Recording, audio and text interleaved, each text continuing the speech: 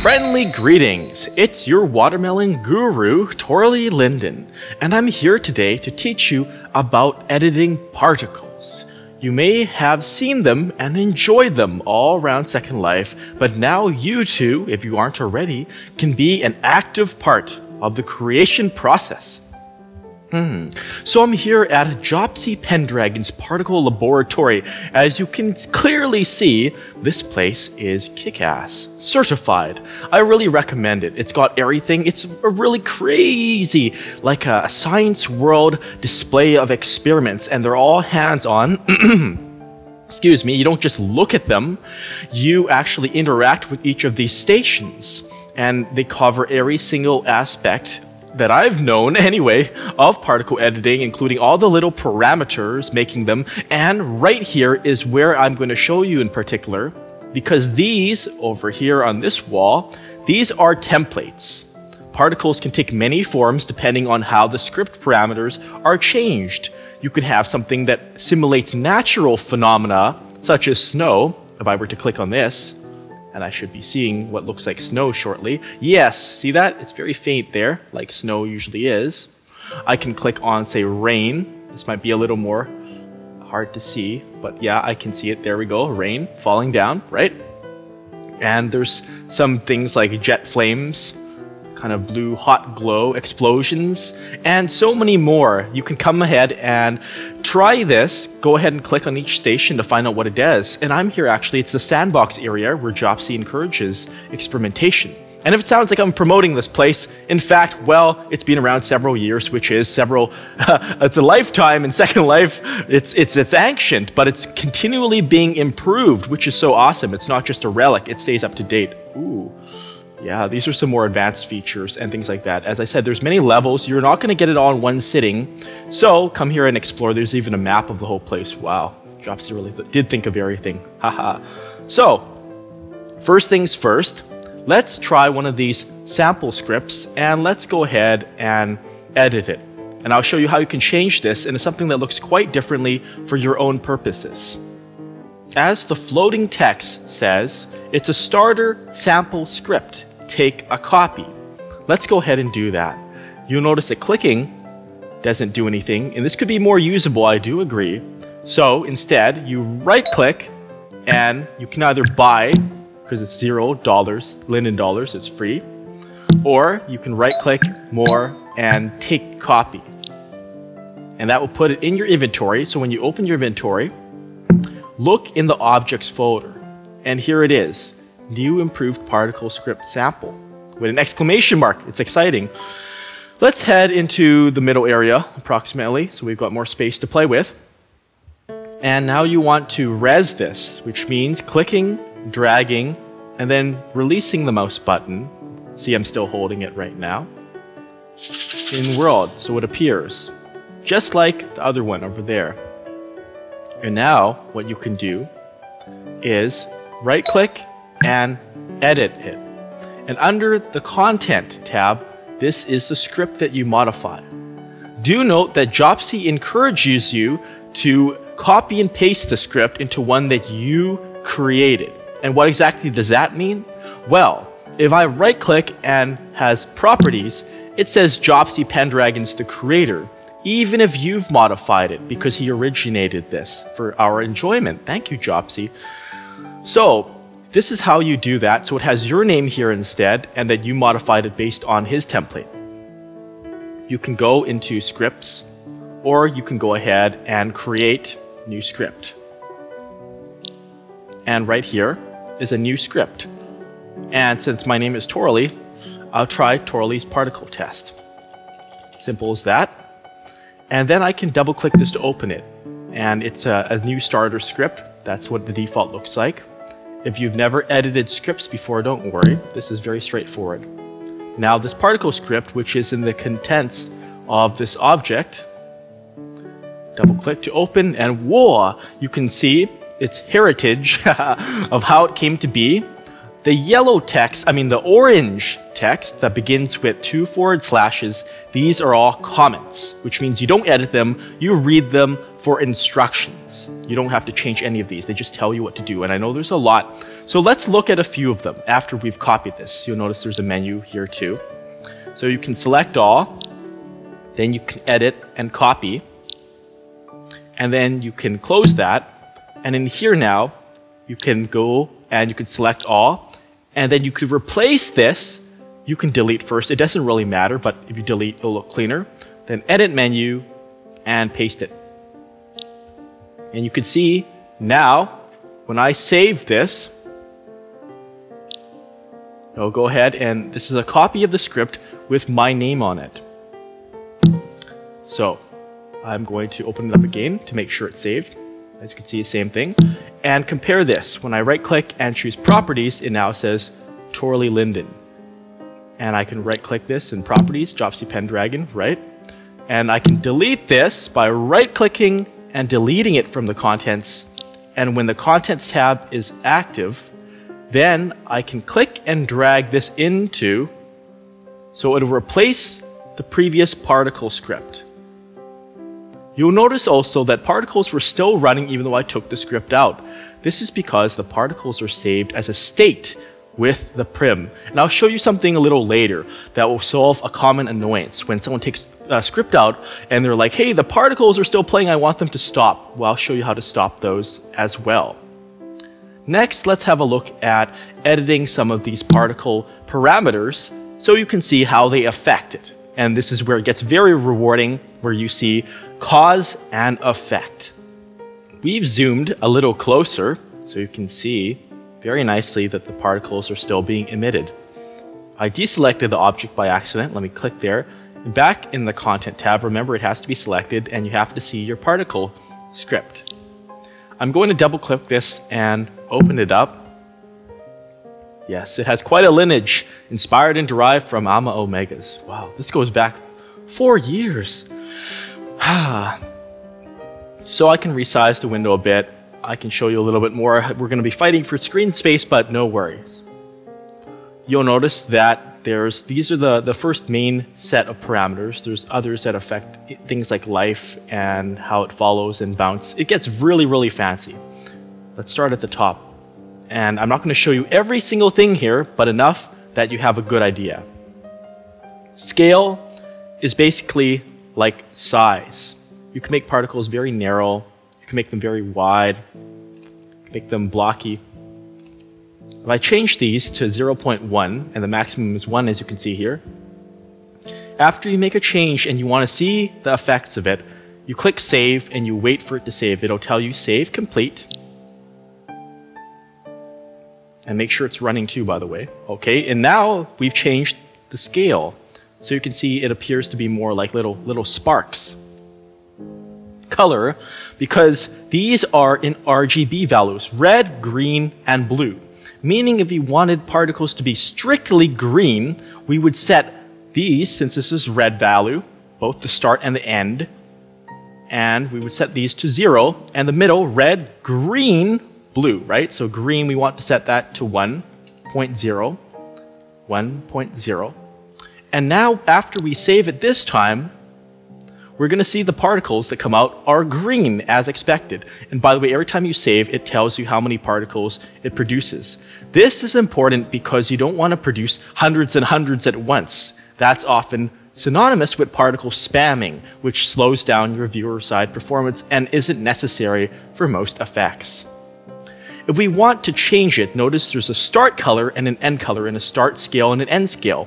If we want to go from small to big and green to pink, let's go ahead and I'll show you how to do exactly that. So end scale, we want to make them giant, so set it to 1.0 and 1.0, and particles are two-dimensional, so the third one, that's why it's 0. Just leave that how it is. And end color, my RGB values for my ferret hot neon pink are 1.0, 0.0, and 0.5. Alright, and save this. And okay, so you can see they're starting small. And as we zoom out here, they're getting pink and quite a bit larger at the end. That's the effect. That's just a lot of fun. End alpha and start alpha control the transparency. If you make both of these 1, the particles shall be solid from start to end.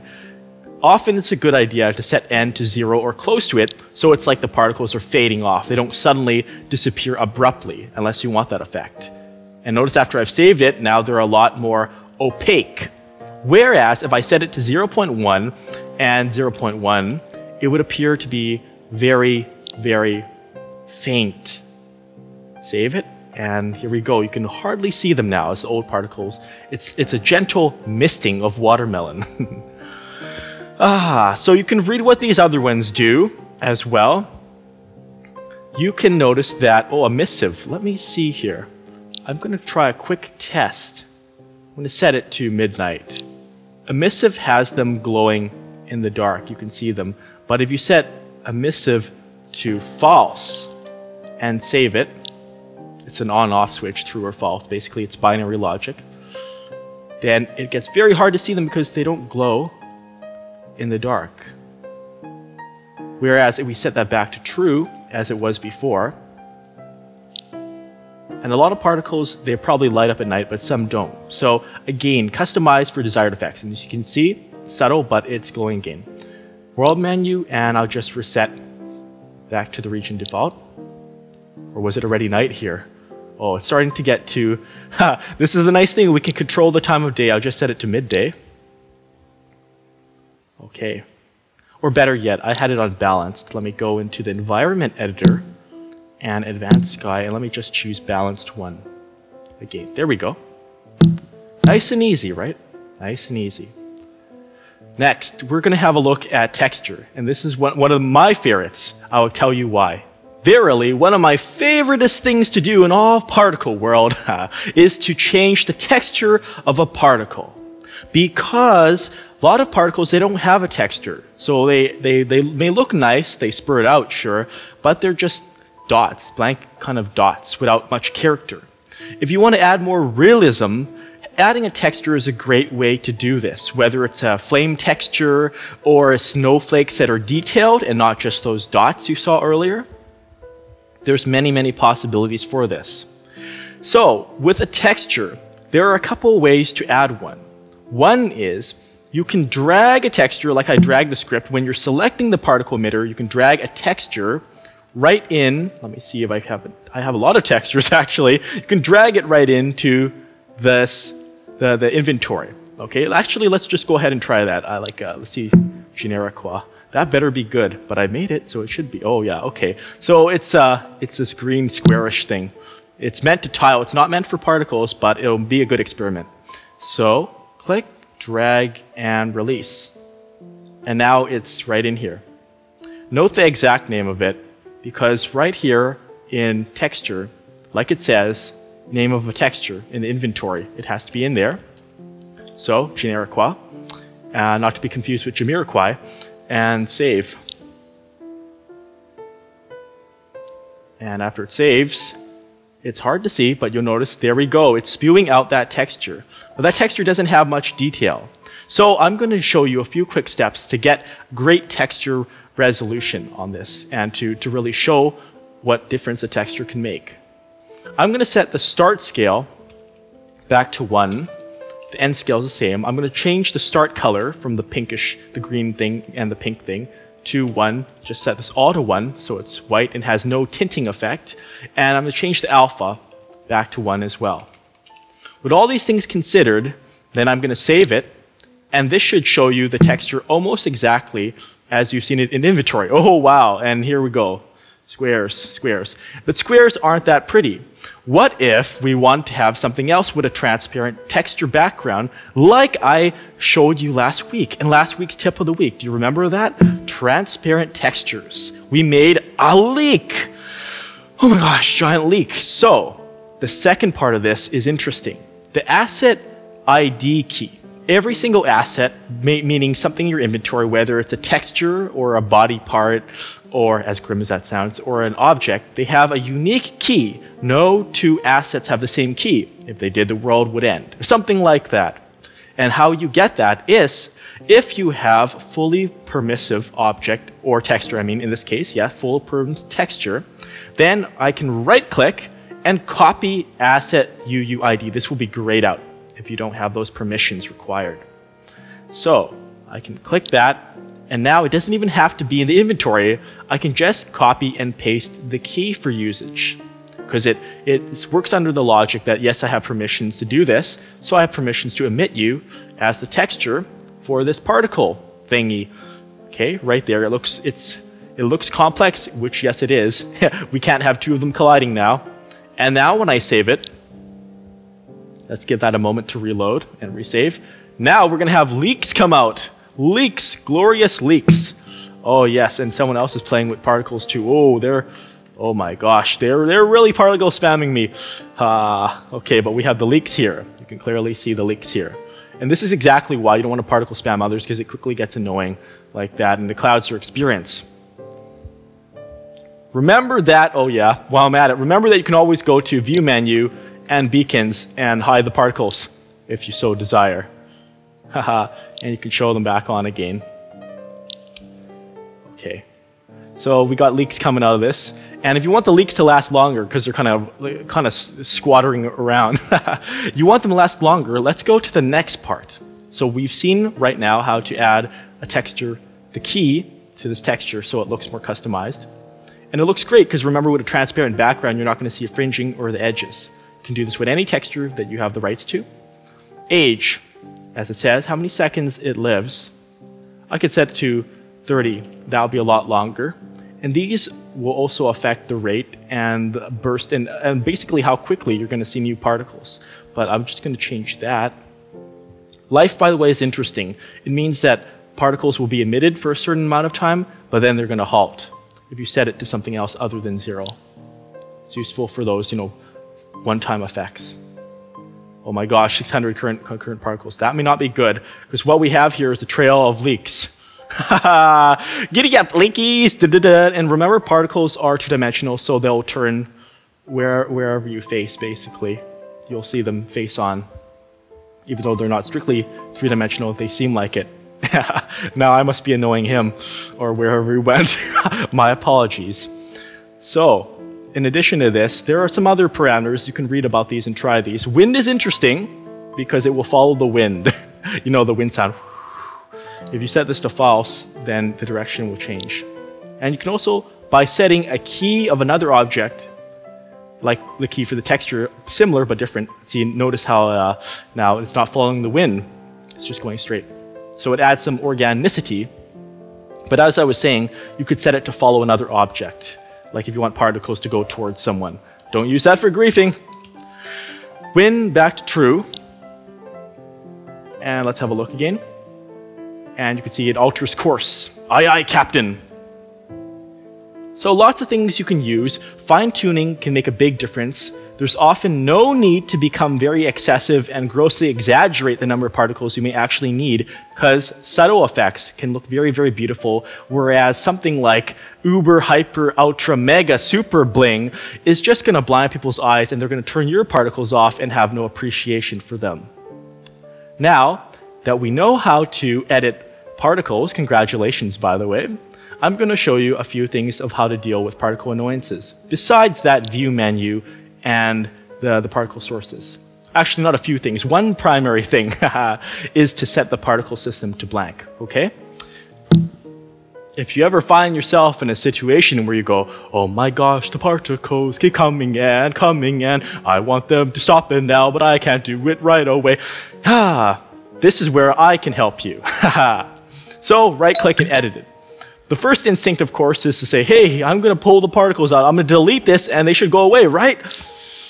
And remember to save copies of your scripts by dragging them into inventory if you haven't already, or save a copy of the object. But you're like, oh, they keep coming. Make them stop, make them stop. And I hope we can have a better user interface for this in the future, because it really doesn't make much sense to me either if I was new. But like, what the heck? This shouldn't be happening. Oh, this is freaking hilarious. Oh, they're getting kind of glowy past that as they go towards the the floating rock thing. Okay. So here's how you do it. I actually have a script. It's called Stop Viewer Side Effects. But the part you're going to want to be concerned with is where it says particle system, that it's nothing. That's exactly what it is. It means the particle system is cancelled and blank. So what I can do is, and I can show you where to get this script. It's right at my place, my office in Grasmere. Here are the coordinates. You can click and drag it right into there. Or what you can also do, of course, if you want, is new script, and then you can paste. You can even just paste the particle system part. Forget about the rest, right? Just particles here. So state entry, it's the state it sets it to. Like I said before, particles impose a state on the prim, and this will change the state. So even if there's no script, it changes the state. It'll reside there. I mean, it'll persist. So I copy that, edit, copy, and then I open the script, and then I just delete all this, right? And then I paste it in. I'm using keyboard shortcuts, and save it. And after I save it, the particles, the leak should go away and stop, and the way they go. They are all flying towards the distance through leak heaven, and that's where they go. Yes, and no more leak particles. And that's how you've prevented a leak crisis in Second Life.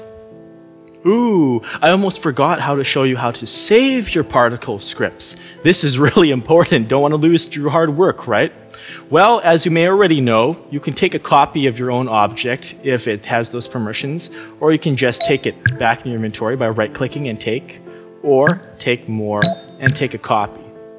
What you can also do is you can right-click and edit, and remember in the content tab, here's my particle test, I can go to my inventory, and let me just close these off and open my inventory. Within scripts folder, I can just drag it in to save it. And I can delete the older one, because I know I made changes to it. And click and drag. And now it's saved in my inventory, which means that if I have other objects I want to use the script with, if I were to right-click and make a new cube, res it right there, now I can click and drag and put it in that cube, and it will set the state of this particle emitter here, as you can see. And of course, this you can change the rotation of which direction they're coming out. Particle spewer. It's puking leaks! So that's how you save your particle scripts. So now that you know how to do all that, a few words of encouragement from me. I really get inspired by experimenting. Experimenting. What the heck was that? I like to try small steps and be rewarded by them, like one small thing at a time, and say, oh, hey, this got results, and continue to build on that. And you'll notice right here at the Particle Laboratory, there are many stations which deal with exactly that, one small step at a time for each parameter. There's a lot of beautiful diagrams here which would really belong well in an encyclopedia, but since this is Second Life, we are so fortunate. And of course, if you found these useful, give Jopsy a shout out, say hi to him for me. These are really, really great. And there's just so much going on. Oh, donations. Hey, I should make one. I'll come back to that. And let's see up here. These are just wonderful, wonderful. And let's see, there's just books and so much. So as I was saying, take it one small step at a time, and this is true for a lot of things I show you and teach you in my video tutorials. Take it at your own pace. Don't give up. And even if you think you're not creative, I believe you really are.